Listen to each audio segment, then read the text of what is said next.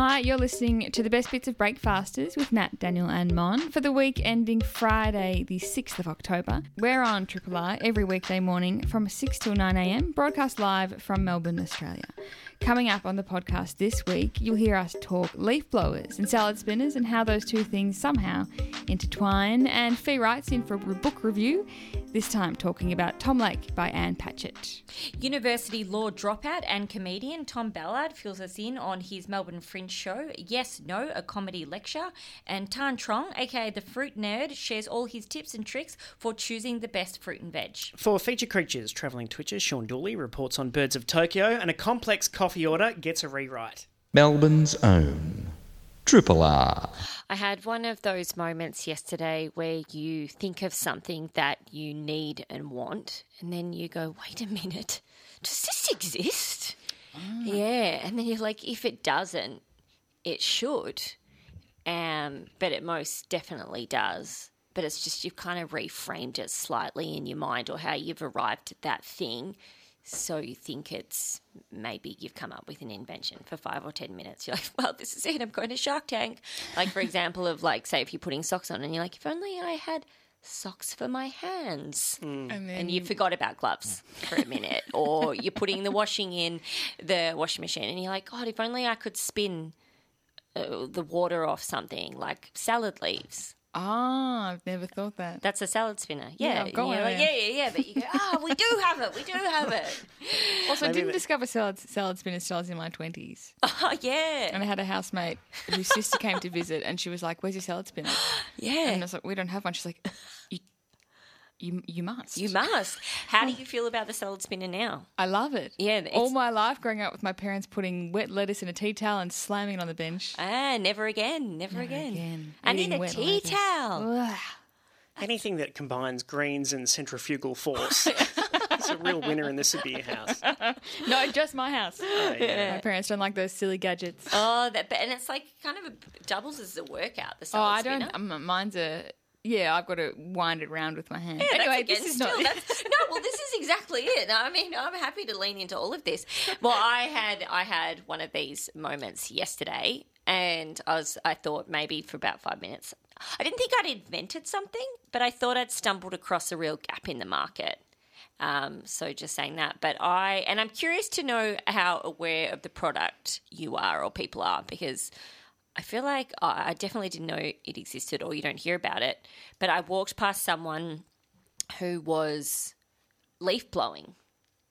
We hear about leaf blowers all the time. We hear them. We literally hear them. They're a nuisance. And they're just moving the problem along, really, aren't they? They're just blowing leaves into the gutter or into the waterways or into someone else's yard.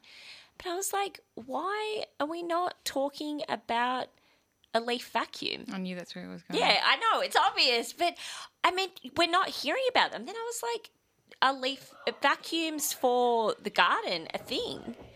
And even if they are clearly, they're definitely a thing. But not common. Not common. I've never really seen one out in the wild. No. Oh, yeah, me neither. And I think it's because, well, I'm glad I'm not alone in this. Because I think a lot of the leaf vacuums are leaf blowers with a reverse cycle.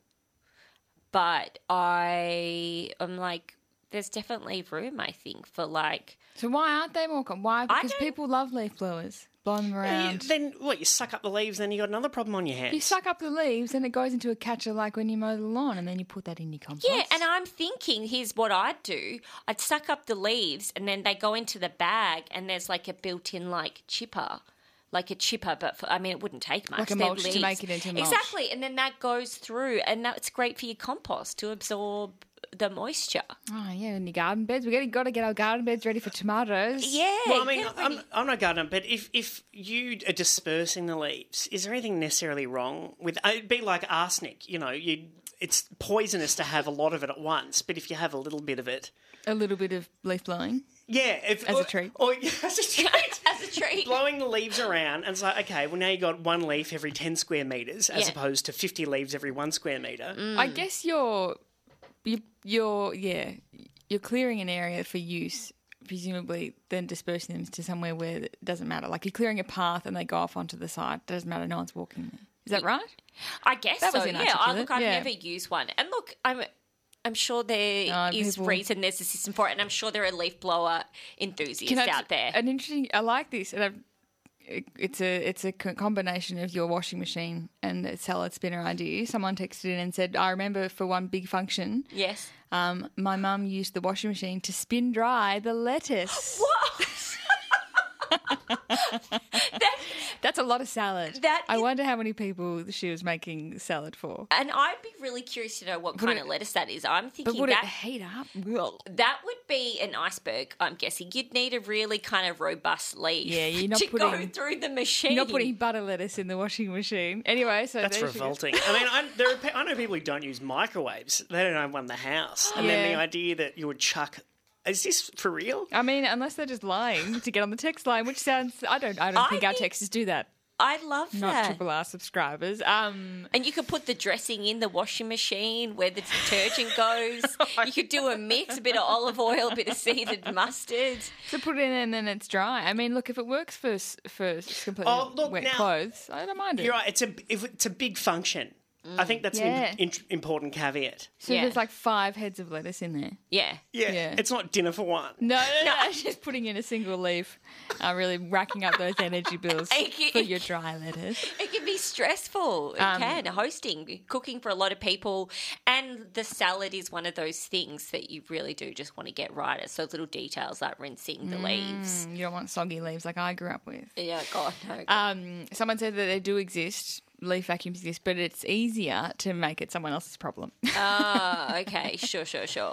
But it's like, I mean, wouldn't that be fantastic? It's just so commonplace. Oh, a vacuum for the house. I just don't know why we're not talking more about vacuums for gardens. Well, according to the text line, most leaf blowers actually can do both. Yeah, I know, but it's I just know the way this. it's marketed. Yeah. It's all about the blowing, but it's not about. Maybe we could have a retrospective Shark Tank. Oh, yeah. So you come in and you invent something that's already been invented, But in a better way. but in a better way and a longer way. Give it a cooler name. Yeah. Yeah. I okay. know. I did find myself after this feeling a bit deflated. I was like, okay, how did I? Not deflated, but I was like, yeah, why didn't I know about the vacuums? And I did Google Shark Tank failures, so that'll be some reading for today. There's a listener that asked, can't you run over the leaves with your mower? Now, I remember mowing over a garden hose. And it was believed that was intentional, so I was never asked to do it again.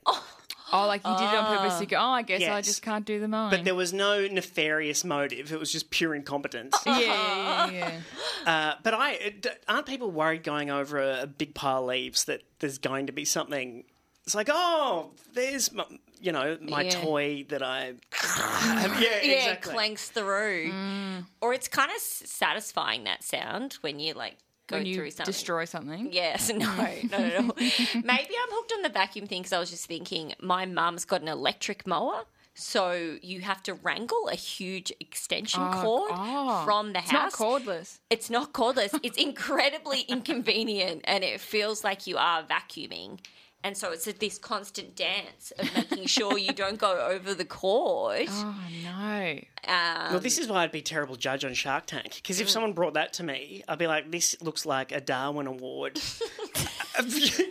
This looks like it's going to accelerate 1 million deaths and I cannot be associated with the lawsuits. Yeah, I'm not going anywhere near that.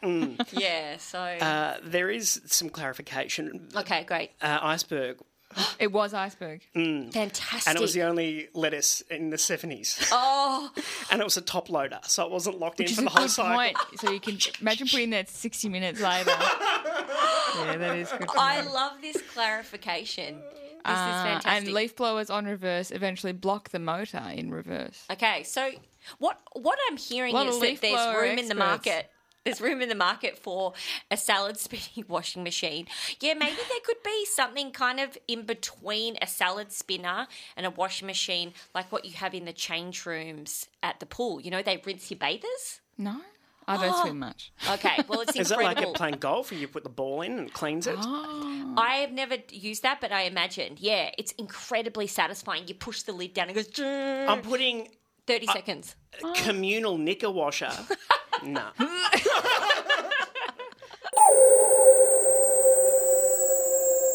Triple R.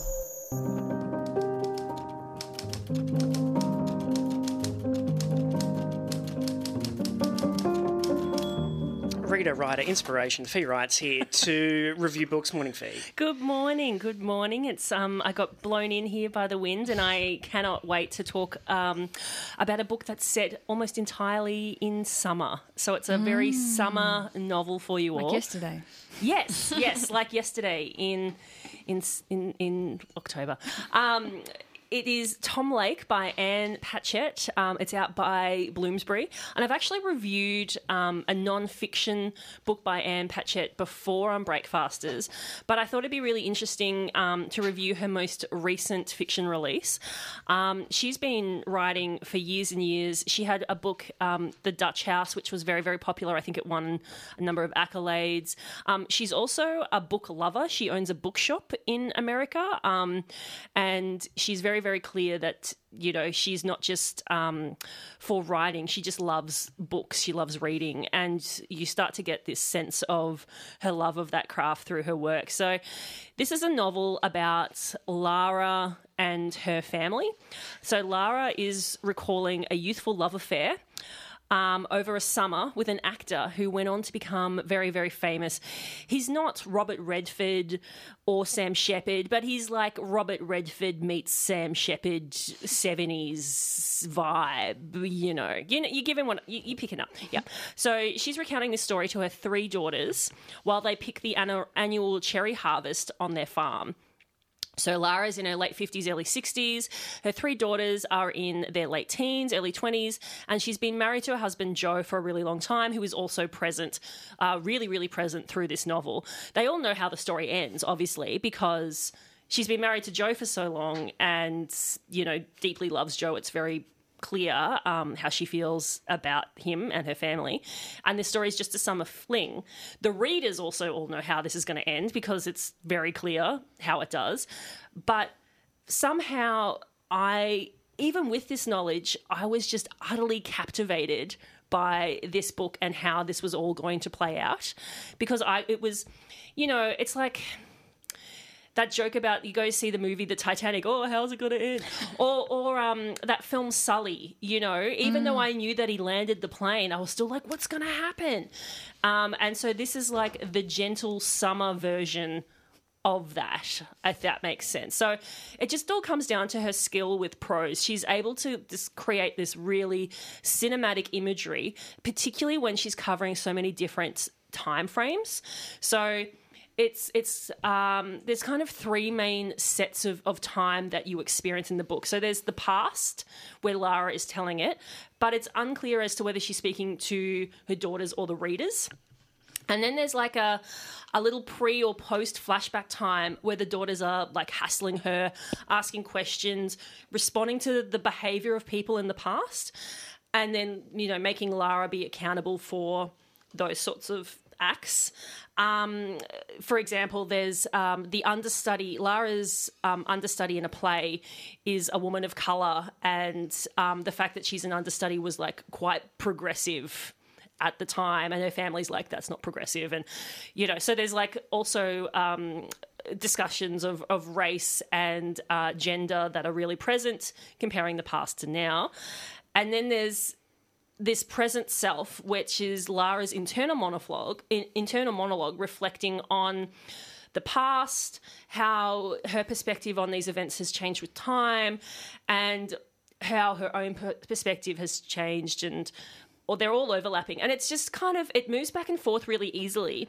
And the daughters act like this narrative Greek chorus, so they provide space for the readers to react, because all 3 of them have different kinds of reactions to different events.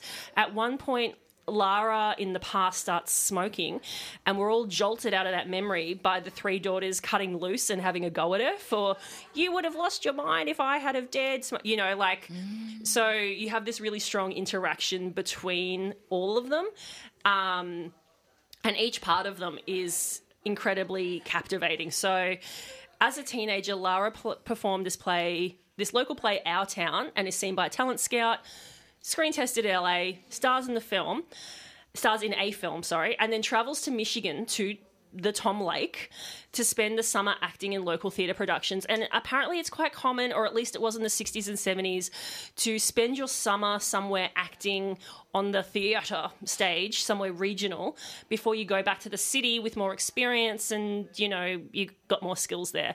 So Lara travels to the lake to star last minute in another production of Our Town. That's the lead has dropped out. She knows the lines, can jump straight in.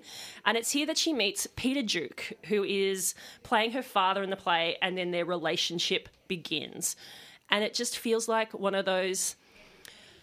Did you ever have that experience of it'd be like a Sunday afternoon and your mum might be watching the telly and it'd be like The Bridges of Madison County or Steel Magnolias or Fried Green Tomatoes. I don't know. There'd be some movie on there and you'd be like, oh, that's a bit naff. And there'd be a movie on and your mum would be like, no, it's actually really good. Check it out. And then you just find yourself like sucked in to this, like, you're like, oh, whatever.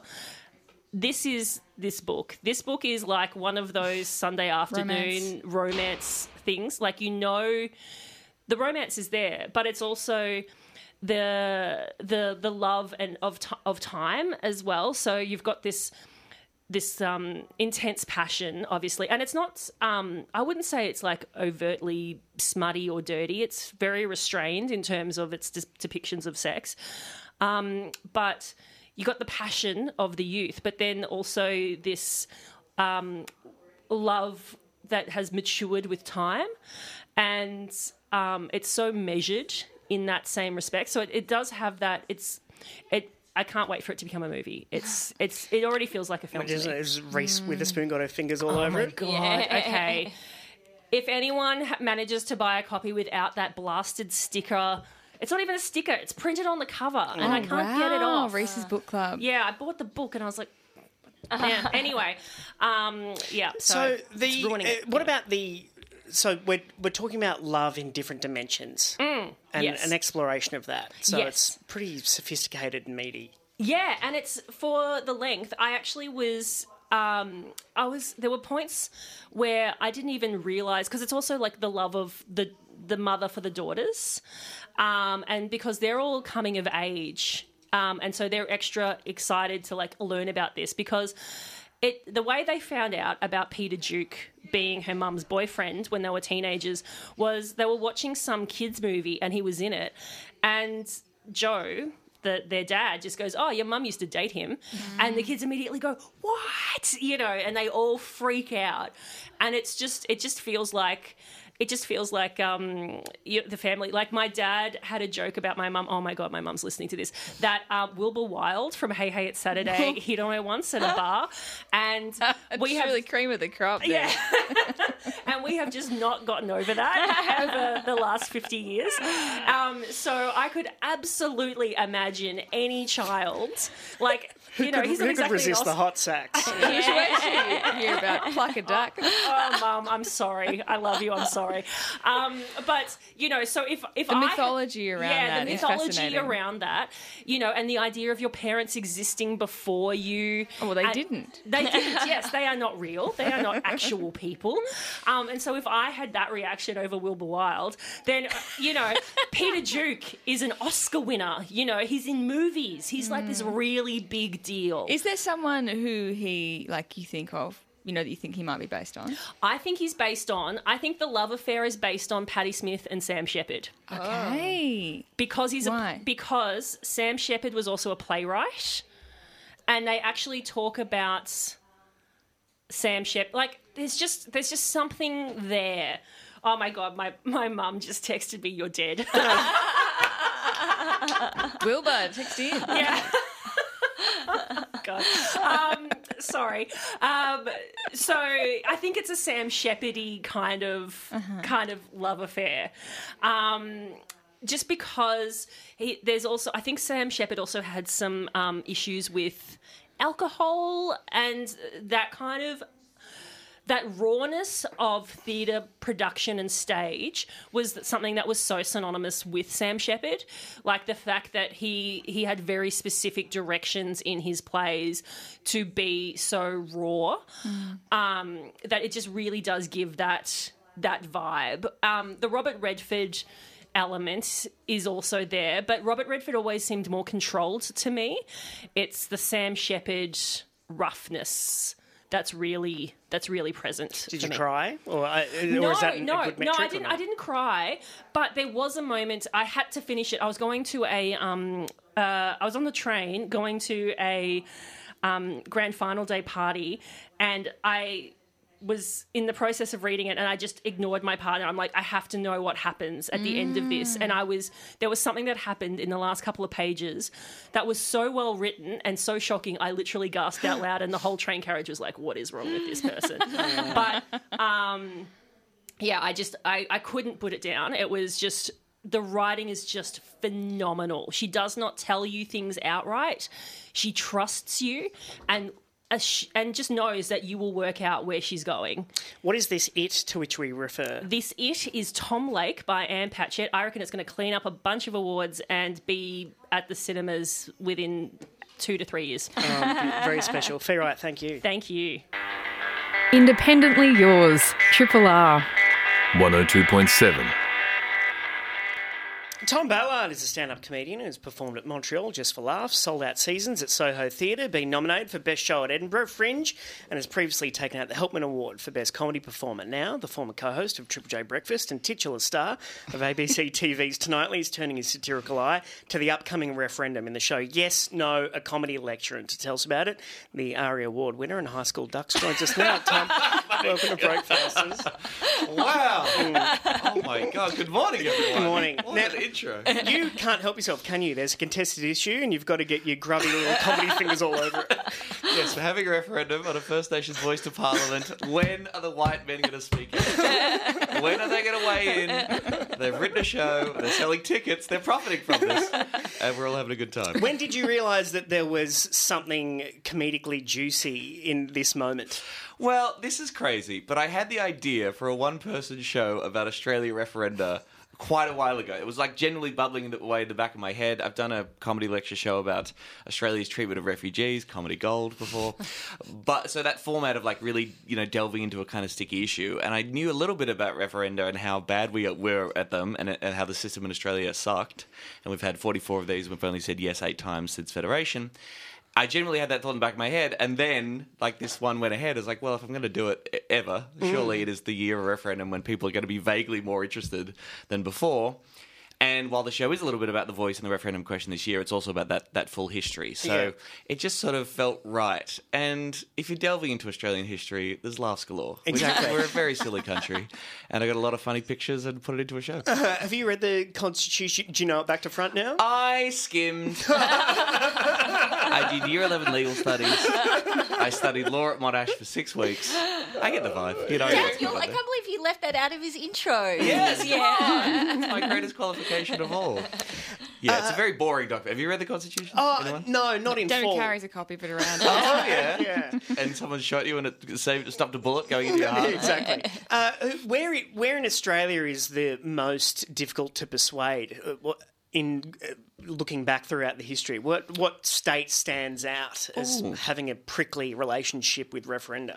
That's interesting. It's changed a lot. I believe, and I'm deferring to George Williams' book, Power to the People, which is generally a really interesting history of a referenda in this country, if you're a nerd and you want to read that. I believe for the first half of the 20th century, Western Australia said yes a lot. Like almost to every single proposal, basically. It was a big yes state. And then things really did turn around in the second half of the century, and generally speaking, you've had the bigger, more populous, more progressive states on the eastern coasts voting yes for stuff that smaller states like Tasmania, South Australia, WA, and occasionally Queensland have said, nah. Yeah. And because of the double majority provision, people might know, you need to get at least 4 out of the 6 states. So if 3 states, even if those 3 states represent lots and lots of people, say yes and the other 3 say no, then that proposal is going to go down. Yeah.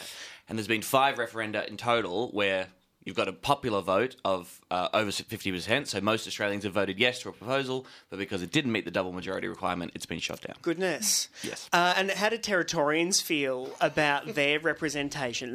That's an issue? Yeah, so people may know that territories don't play a role in the double majority requirement, so we don't care what they do in that respect.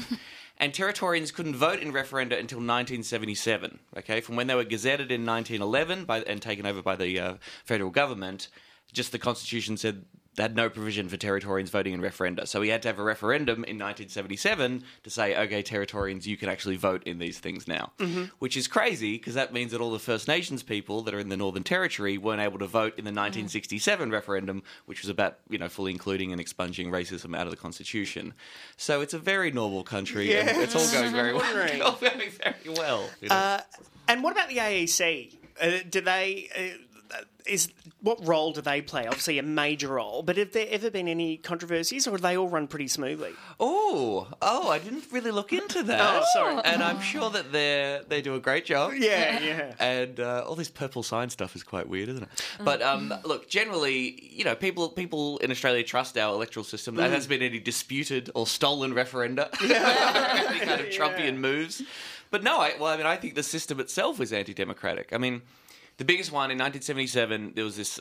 It was a pretty boring reform. It was to make things, move things to a simultaneous election cycle. So our Constitution doesn't say that the House of Representatives and the Senate have to have the elections at the same time. We've been trying on multiple occasions to try and make that the case. In 1977, 62% of Australians voted yes to changing the Constitution to reflect that, but because only 3 states said yes, it went down. So I think obviously there's politics going on all the time, and there are fear campaigns. The no campaign has a pretty good advantage. You can just say, no, changing the status quo will kill everyone. So there's that politics going on, but there was also this real structural problem, which makes constitutional change so much harder, which then I think has a psychological effect, and we all think it's the biggest deal in the world to change our constitution. But in fact, we should totally be able to do that. Based on the merits of proposal. But yeah, being able to change and update the constitution is very good, because when it was originally written, I don't want to blow anyone's minds here, but there were some issues with the Constitution. The people who wrote them in 1890s weren't the most woke guys to go around, and they were all guys. Yeah. What about your family when you're way into all this political stuff? Is that changing? Have they come to terms with it? Are they on board? Is Christmas hard? What's the deal? I think they just ignore me at this point. No, I have a very lovely, broadly progressive family. Probably, I'm quite sure that everyone in my family is voting yes. But I should do that thing, right? I am supporting yes, and I will be voting yes, and I think the voice is a good thing, and voting no will be bad. And I'm out on pre-poll today, actually, sort of handing out some flyers for the yes vote. Cool. But I haven't done that thing where there is probably one relative that I should give a call, just check in and say, hey, what do you think about this thing? Because maybe they're a bit older than me, and maybe their politics are a little bit more conservative. Not that I might have much influence. She's not coming to the show. But yeah, I mean, people are saying, right, like one-to-one conversations with people in your life. And I think there's something really good about that, like politicising every day. That's what we saw with the marriage equality vote, as difficult as that was. People connecting with each other and talking about issues in a kind of semi-serious way. I think that's kind of good for democracy, Was there a referendum that was very weird in particular, or a provision that you thought, oh, that strikes me? I didn't think I cared about judges' retirement ages or anything like that. I'm very glad we introduced a compulsory retirement age in 1977, the age of 70 for federal judges, which is very good, because in the US, Supreme Court judges are appointed for life, even though their brains turn into smoothies. So I'm sorry if that's ageist, but I just think that's true. So I think that's a good rule.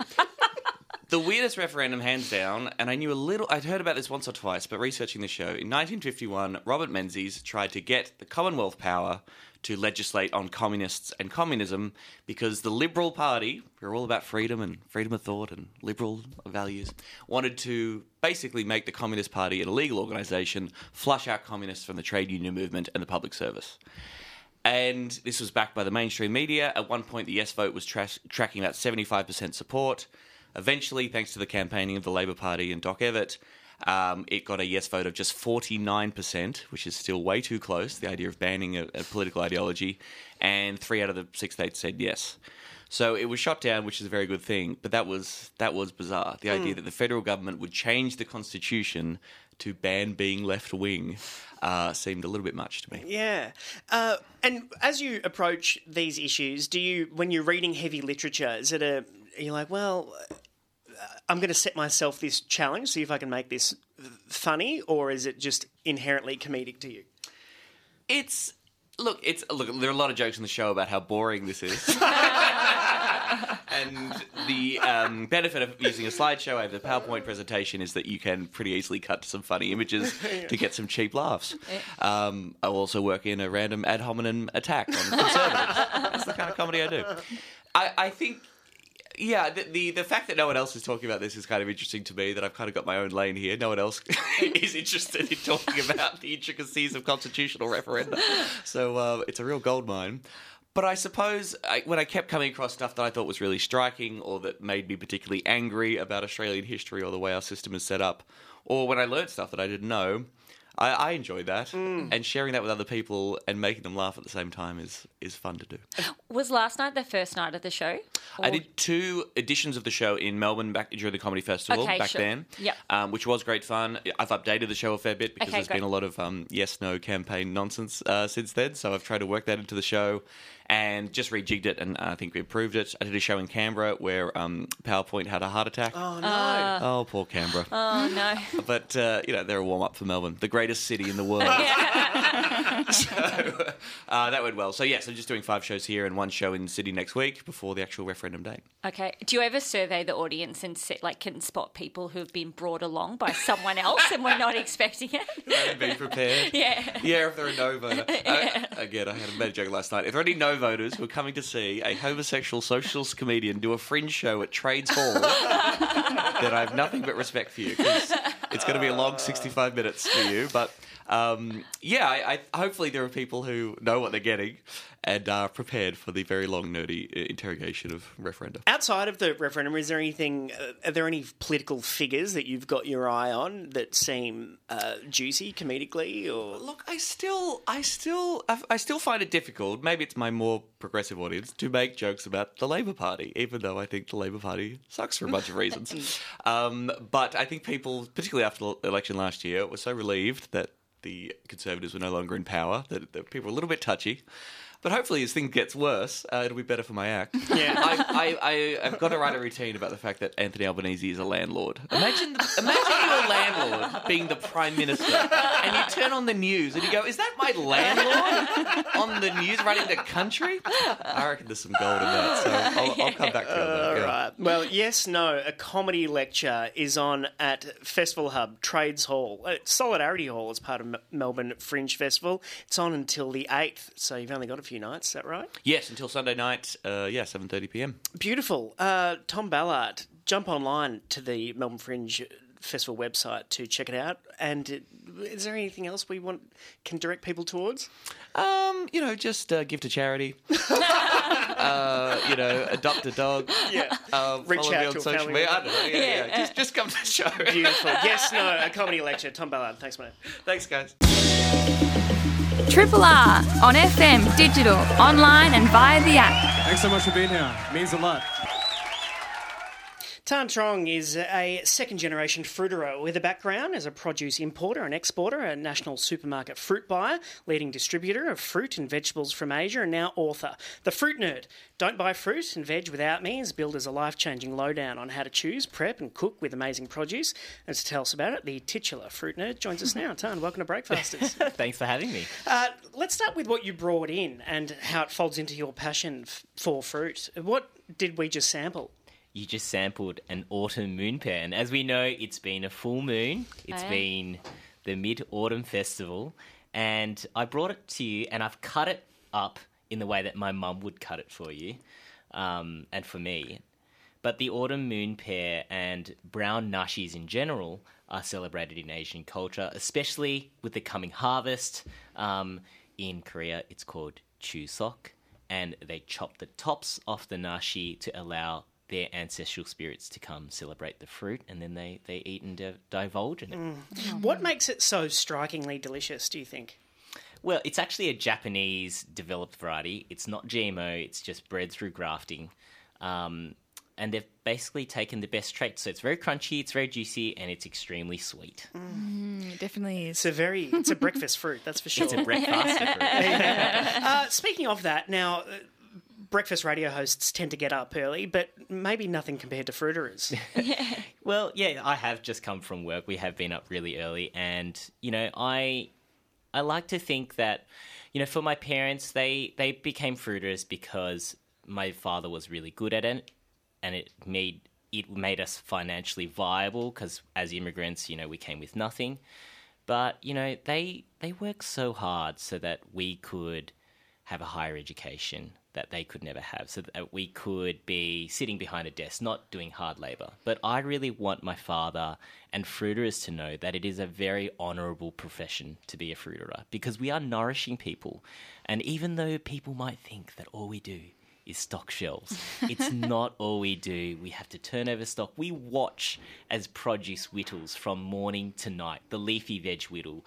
We see apples get wrinkly. We see bananas get black from yellow. So there's so much that we do to prolong fruit and veg, to prevent food waste, to ensure that consumers are having the best eating experience that they can get. So yeah, I really want to make my family proud. And what else informs your evangelising? What is Australia's relationship with fruit that you think you'd like to get in and meddle with? Yeah, that's a fascinating question, Dan. In the surmising of our industry, I can distill it down to a few moments in time. And I think in the early 2000s, when John Howard announced that fruit and veg would be GST-free, it is a right to have fruit and veg. One thing that happened from that event is that fruit and veg became very commoditized. It became something that should be very cheap. And certainly I don't see it that way. But also, for many different reasons, we have over-relied on our senses, our eyes. And in that, we have betrayed ourselves because we are no longer looking for fruit and veg that tastes good, but that looks good. And so my book, Don't Buy Fruit and Veg Without Me, hopes to achieve what we all have had once in our lives, which is that nostalgic fruit and veg moment where it's so delicious, like this nashi or the peach that just dribbles down your hand and is just really aromatic. I want people to have those experiences every day. So there is tips to how to select, how to store, to prevent food waste, but also to make sure that we ripen pack and pears to that optimal moment where they're starting to get soft, but they're still crunchy and they're juicy and they're sweet, but they're not hard. So my book goes through those steps, but also my journey in terms of the cultural ways that we see fruit, like this nashi pear, like how the Italians might see artichokes as the coming of, you know, the different methods, whether it's the way to deep fry it or whatnot. There are so many different stories which I think in the Australian psyche of fruit and veg becoming commoditized, we have lost that. And so I want to bring that back, but I want to empower consumers to know what to look for when they're at the shops. And what do you think we're missing as consumers? I know that's a big question, but there are a few things that spring to mind straight off the top of your head. Yeah, I mean, I'll ask you a question now. Where the last time that you shopped for fruit and veg, did you have an autopilot mode where you just picked up the fruit and veg, or did you have almost like a paralysis moment where you're like, which one do I choose? Well, actually, I was thinking about asking you this because the last produce I bought was avocados, and I used the stickers. It was at a big chain, and it was Eat Now. And I was like, Right. oh, all right, I'm eating these today. That's Can great. we trust the stickers? When were the stickers put on? Yeah. But look, to your question, I want people to use all their senses, and I want to equip them with the knowledge. You know, we go through school, but we don't go through school learning about the fundamentals of how we should cook, what is nutritious, how to pick good tasting fruit and veg, and why that might be better for you. And so I believe that if, as fruiterers, as farmers, as our industry, if we can empower people with the knowledge to pick better tasting fruit, understand how fruit moves and changes, as it is a living body, it's a living thing, we'll be better at preventing food waste, we'll be better at choosing produce that will be more tasty so that we don't eat a chocolate bar, we go for that really, really juicy pineapple because it's not sour, but it's, it's crossed that sour sweet mark. And it's about the knowledge, but using that knowledge to empower consumers to have better eating experiences. And that's what I'm all about. So I hope the book can be a little bit of a clippy moment for people. You grew up with this, so it's in your bones, in your blood. But did you learn a lot in the process of making this book? Or did you have anything left to learn? I've always got so much to learn. I always say that I'm the keenest student. And yes, I did learn so much. I mean, I've been fortunate to have a plethora of the most amazing fruiterers to bounce back on, to gain knowledge from, but also farmers. My father has been in the industry for decades, and I used to work for a major supermarket chain, so I understand how the back end of the system works. But I've reached out to a lot of researchers from the Department of Agriculture, Research Victoria, the CSIRO, because I like to meld both the practical and the scientific together. And when we can bring those two together, it really makes sense in terms of trying to explain a tip. Like, for instance, there may be a myth about what happens when you tap a watermelon.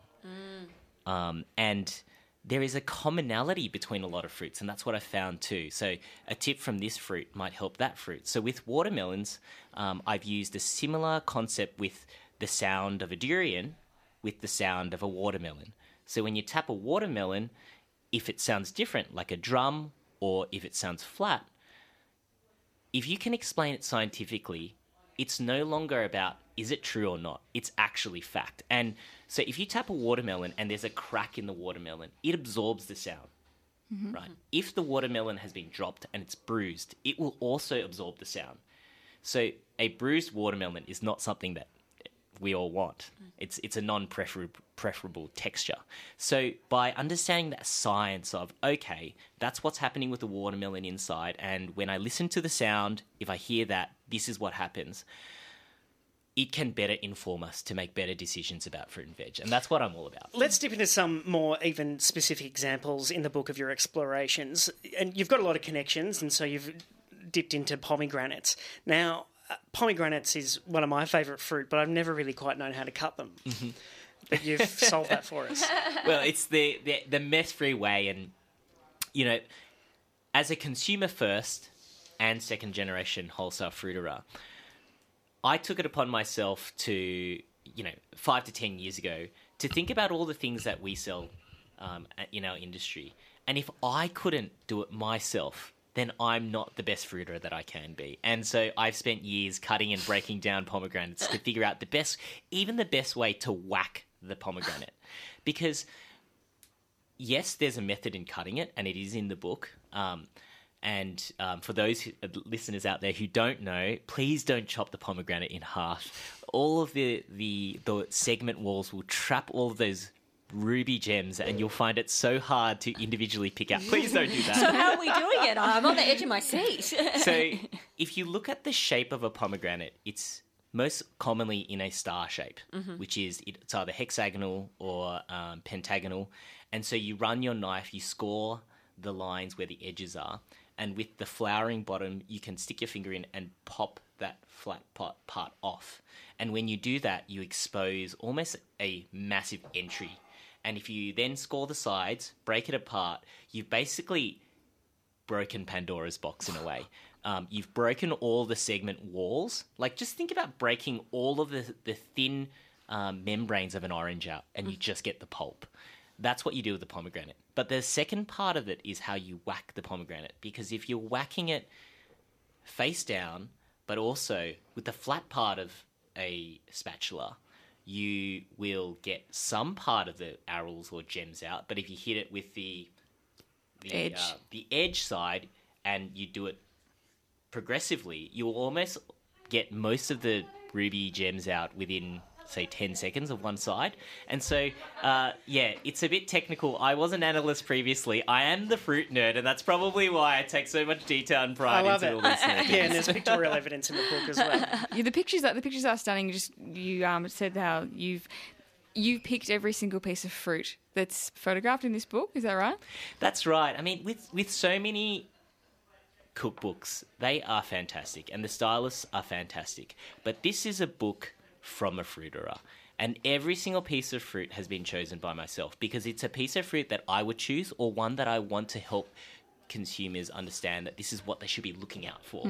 And so what you're actually really getting is not just a beautiful photo of a fruit, but you're looking at also ones that aren't the best. And that's what, as a fruiterer, we see every day. And that's, as a fruiterer, the worst thing that I hate most is food waste because that's what we try to prevent most, right? We're the agents of making sure the fruit and veg, the perishable product, moves and finds a home and gets eaten. So that's what I want to try and get out of the book.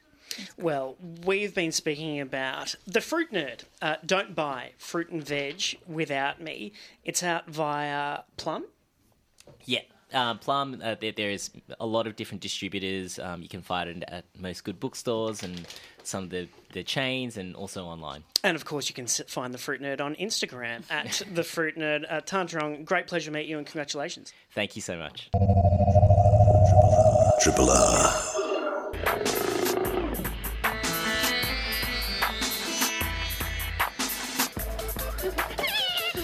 Globetrotting Twitcher, Sean Dooley's here to talk birds. Morning, Sean. Good morning, one and all. And where have you been? I've just come back from Japan, which was actually not a very birdy place. Oh. So I was a bit like on edge. It was interesting. It is actually like a lot of Japan. They've protected their forests and things like that, but that's not the areas we were at. And it was really interesting being in Japanese cities, particularly Tokyo, which are so efficient and clean that there's not much rubbish around. So you've just got this big urban area with no greenery, and then you also don't have any rubbish for the scavengers. So there's very few even pigeons or crows. They are there, but they're not really in the streets. And it was almost a bit disconcerting not having birdsong around. And it sort of coming into like October is like bird month in Australia. This is, the busiest and happiest time of the year for us bird nerds because you got migration, you've got breeding season where the birds are singing, and we have events like at the moment we've got the Aussie bird count coming up in a couple of weeks, and today is the final day of voting for the Bird of the Year poll that BirdLife Australia and The Guardian are running. So sort of birds are sort of everywhere, and it's the time to sit back and appreciate them. And to be in this landscape of like Tokyo, 14 million people sort of all seemingly next to you at the time, and not really have just that background noise of birds. It was kind of an uncanny feeling for somebody who, even in Melbourne, big city, 4 or 5 million people, whatever we are, you can be in the centre of Melbourne and there's peregrine falcons flying over, there's sulphur-crested cockatoos, there's not just the pigeons and the sparrows. In fact, there's fewer sparrows than there's ever been around. But we're really lucky here that we have these incredible birds. And every year, this is the 10th Aussie bird count coming up, and every year the rainbow lorikeet is the most commonly counted bird across Australian cities, and they are just the most gaudy, ridiculously coloured birds, and they're literally our most common bird that people see every day. So we are kind of pretty fortunate here to still have some element of nature that's in our face every day. Yeah, that is such a good perspective. Can live like in a city, but it, doesn't take much to get, into nature and hear the birds. Can I ask, going back to Japan quickly, did you manage to do any twitching over there? Did you see anything of note? It wasn't really that sort of holiday, but Okay. I did sneak away one day to the thing in Japan is when they do nature, they do it really well. They have that sort of culture of forest bathing and respect for nature from their sort of Shinto past, I guess. And there's a place in Tokyo down near the one of the airports called the Tokyo Wild Bird Park, and it's like everything that they do.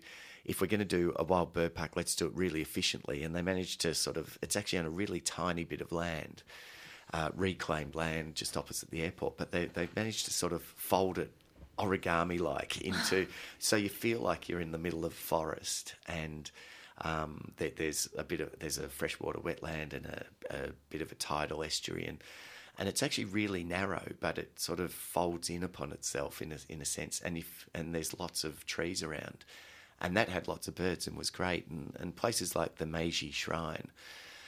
I'd seen that it was a garden that was planted in the mid-1800s, but it's not just a garden like you'd expect, Fitzroy Gardens or something. It's actually a fully fledged forest that they've recreated, a 150-year-old forest, which is really incredible. So there were occasional, glimpses of birds here and there. But Is the Field of Dream, if you build it, they will come in a park like this, or is there any guarantee that it gets populated? I found it fascinating because certainly with wetlands, if you build it, they will come, because water birds, especially in Australia, but they move around all the time in this boom and bust sort of country. They're always looking to find a bit of water that they can feed in, and so if you build a wetland in the middle of a desert, you'll get birds turning up. If you build it in the middle of the city, you'll get birds showing up. With sort of forest and woodland and grassland types of things, the big issue is the connectivity. So, and this forest in the Meiji Shrine, around the Meiji Shrine, is incredible, and it did have good numbers of birds, but not a huge variety of birds. And I do wonder that the birds that are there, whether they were sort of when this park was developed in the 1850s, 1860s, whether Tokyo was far more sort of rural and there were woodlands and things, and the birds were able to come in. Whereas if you built that park today, there's just this inhospitable concrete jungle that those small birds have got to get to. And this is what we find in Australia, is that we have great parks, but if they're not connected to areas of bush, and this is where the Yarra is so important. I was actually out doing a podcast for The Guardian for Bird of the Year with Harry Sadler, who's written a book called Clear Flowing Yarra. And we were out with Harry, who's been monitoring a pair of powerful owls, which are within probably 5 kilometres of the city, and they're nesting there. There's these magnificent owls. They're terrifying. Yeah, absolutely. They eat chihuahuas. Yeah, and there's footage of one. There's a pair. I'd coincidentally been in Sydney the week before, and been out to the Sydney Botanic Gardens and checked out a nesting pair there. And then there's footage online of the male powerful owl attacking a greyhound because it got too close to the nest. And so they're magnificent, kind of scary beasts, but they're only there because we have the Yarra and it's large trees that connect it up with the mountain ranges and stuff. And we have those connections, but what we're seeing in these isolated parks, they're refuges, but they're also isolated from other similar places. And we're actually seeing birds disappearing. And this is something we've noticed in the Aussie bird count, confirming that we're, even within the 10 years, this is the 10th year coming up, that small birds in particular are losing out. We're still, these parks, our sort of, where we still have quarter-acre blocks with gum trees and greenery in our cities, far more than we get in places like Tokyo.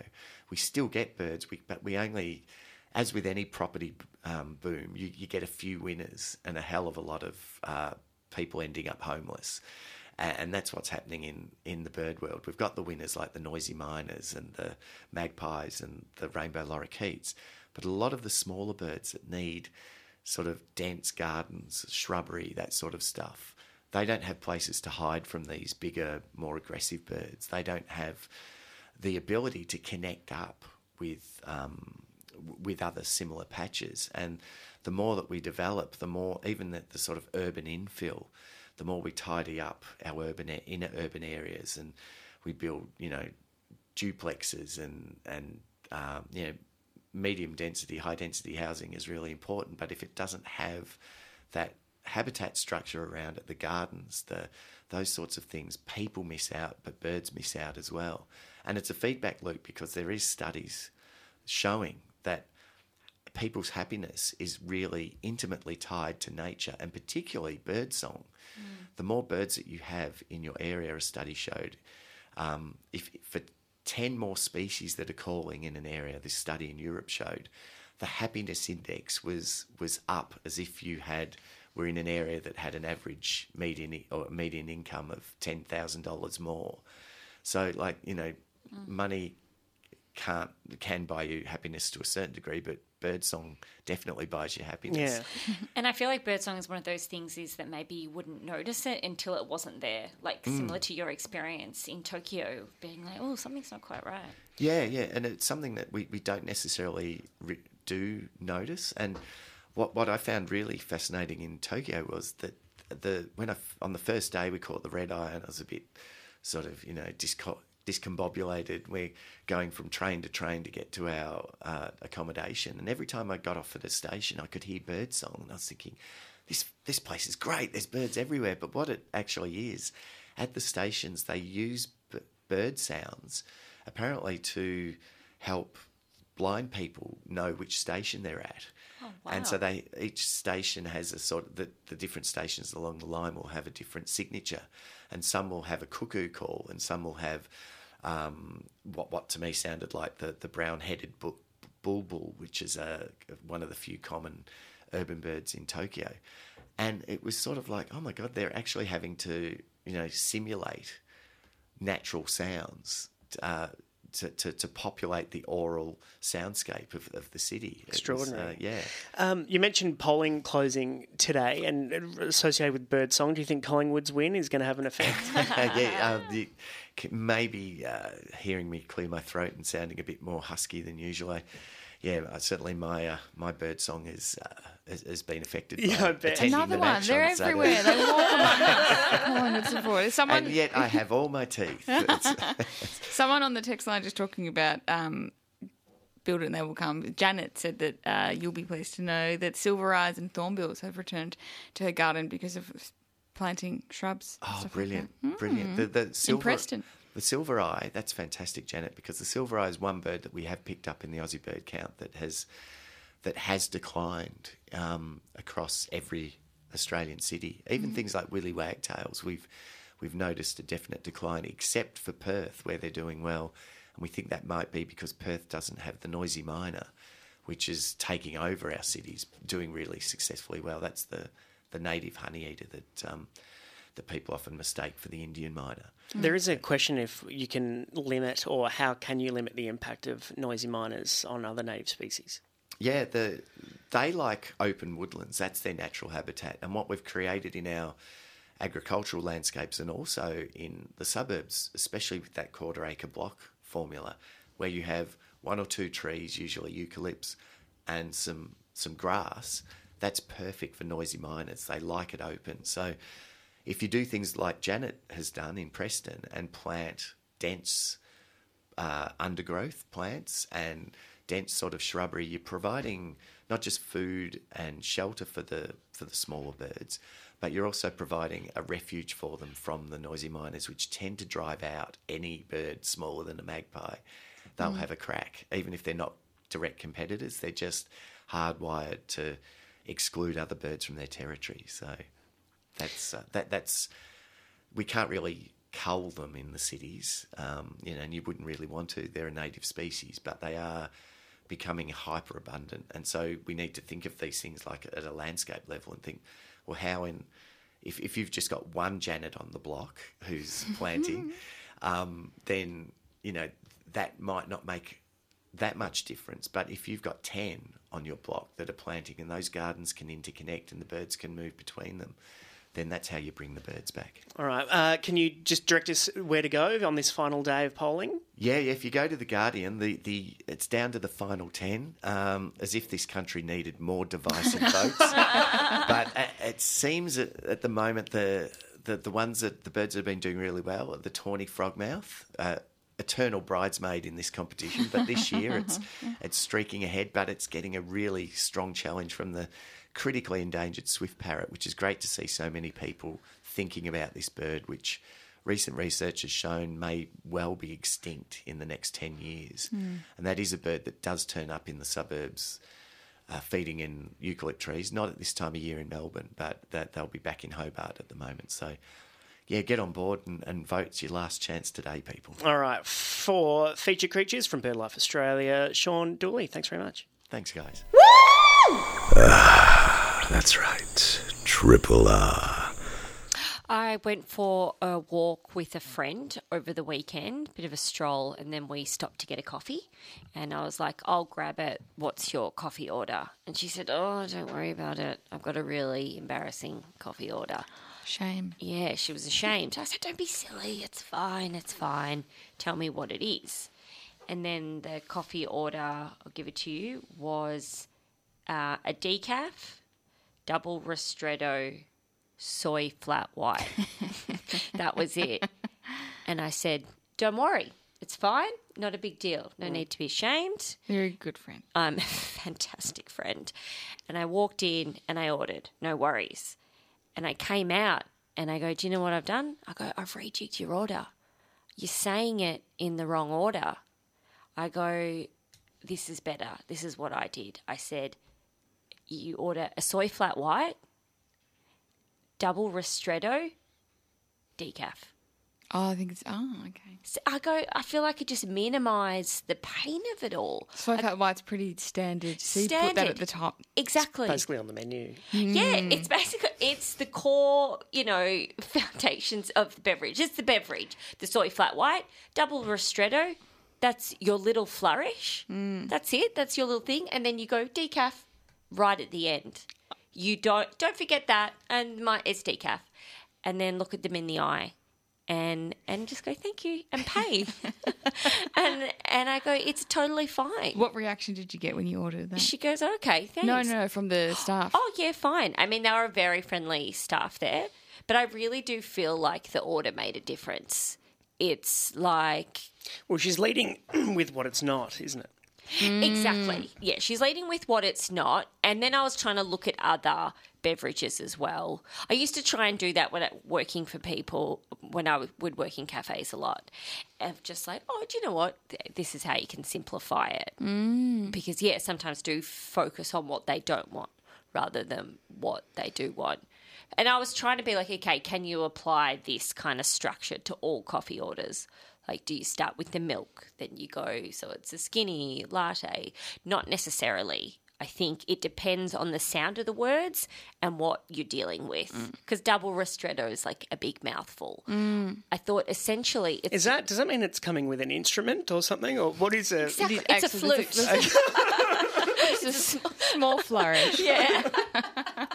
It means that a waiter will play you a small tune when they give you the coffee. It's just strong, less water. Ristretto restricted. And so if it's double... So if you have a double espresso, it's strong, but there's a lot of water. Ristretto just means it's stronger, more concentrated. So it's not a tautology, we're saying? So if you just throw in ristretto, it's not doing the work of saying double ristretto? No, because you're getting two of those shots. Okay. Yeah. So Yeah. double. It's a double shot, but you're only getting the top of it, essentially. Okay. Is what they're saying. But I kind of arrived at the fact it's like it's the same as kind of giving bad news to someone. Like you want to plan what you want to say. You want to... The sandwich. Yeah, the what? Well, it's like when you give feedback, the compliment sandwich. Yeah. So you say something nice, give the bad feedback, and then end with something nice. Yeah. You do it in teaching all the time. Yeah, so the ordering of the information, that's true. And then also as well, being prepared. So make sure you know what you're saying when you get to the counter, especially if there's a line. It was a busy Saturday, big weekend, lots going on. Be prepared. Look them in the eye. Also, your tone's important. Yeah, like... Just, this is what I'm having. So don't be apologetic. Exactly. Don't be apologetic. Be confident. Don't go in and say, oh, this is annoying. This is annoying, the eye roll. Yeah, just go, this is it. Deliver it. Look them in the eye. Not too much, though. That's weird. It's still a business exchange. You can blink. You can blink, have your card ready, and then let them absorb it. Say thank you and tap and move out.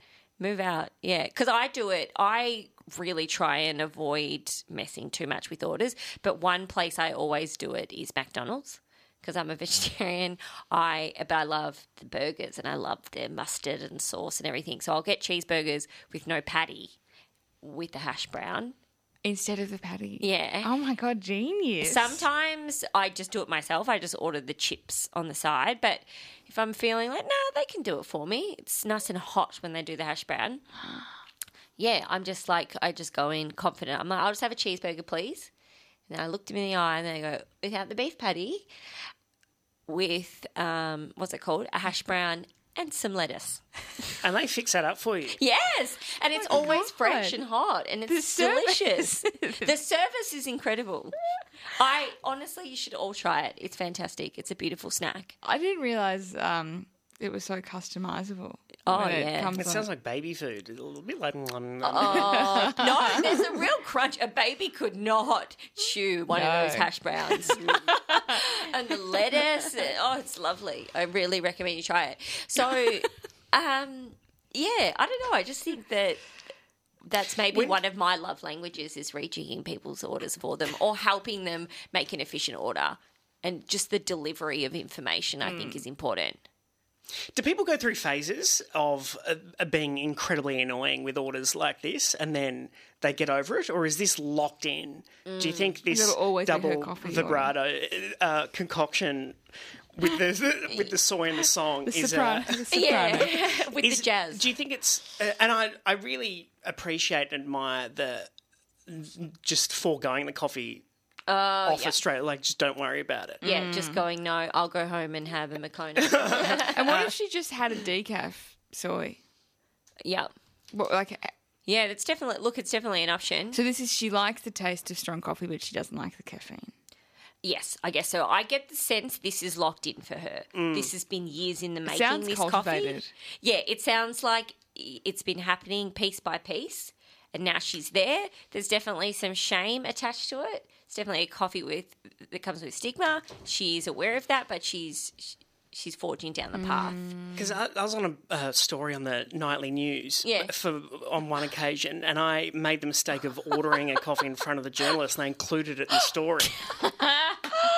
Yes. And I think it was like an extra hot mocha or something. Yes. And it was like used as evidence of shameful conduct. We're being an immature. Yeah. Shame. And here we have a man who's never ordered a coffee before. First time to Melbourne. Obviously not from Melbourne. But any opportunity I'll get, I have such great respect for mocha drinkers because I think that secretly we all want to be ordering mochas. It's like that's chocolate in a coffee. That's delicious. Like mix that in, and I feel like a lot of people maybe just get swayed with what's trendy or single origin, but it's like, have a mocha. Have a mocha. You have give yourself a little sweet treat. Everybody sweet wants All right, Mon. We won't be yucking anyone's yum. Don't worry, Mon. And it's just like that's their morning beverage. It's like imagine what it escalates to in the evening. Well, I used to work. One of my first jobs when I was in high school was at Gloria Jean's coffee yes, chain. me too. Was it? Yes. A long life. Yes. A lifelong mocha. Yeah. But it would amaze me that people would come in and start their day with like an extra large caramel latte with whipped cream on top. Oh, I know. And I'd think that, like, Yeah. what are you doing by midday? Midday. But every day you'd see them, they'd come in and, ready for work. Yeah. Hey, it's a hot milkshake. they do it in Paris, in France. It's the Gloria Jean caramel triple vibrato lattes cultured. Absolutely. But I think it's the marshmallow that if they serve a marshmallow, it's like, all right, I know this is a childish order, but there's no need to rub it in. Oh yeah, with the mocha, you're like, you're humiliating me. Triple R.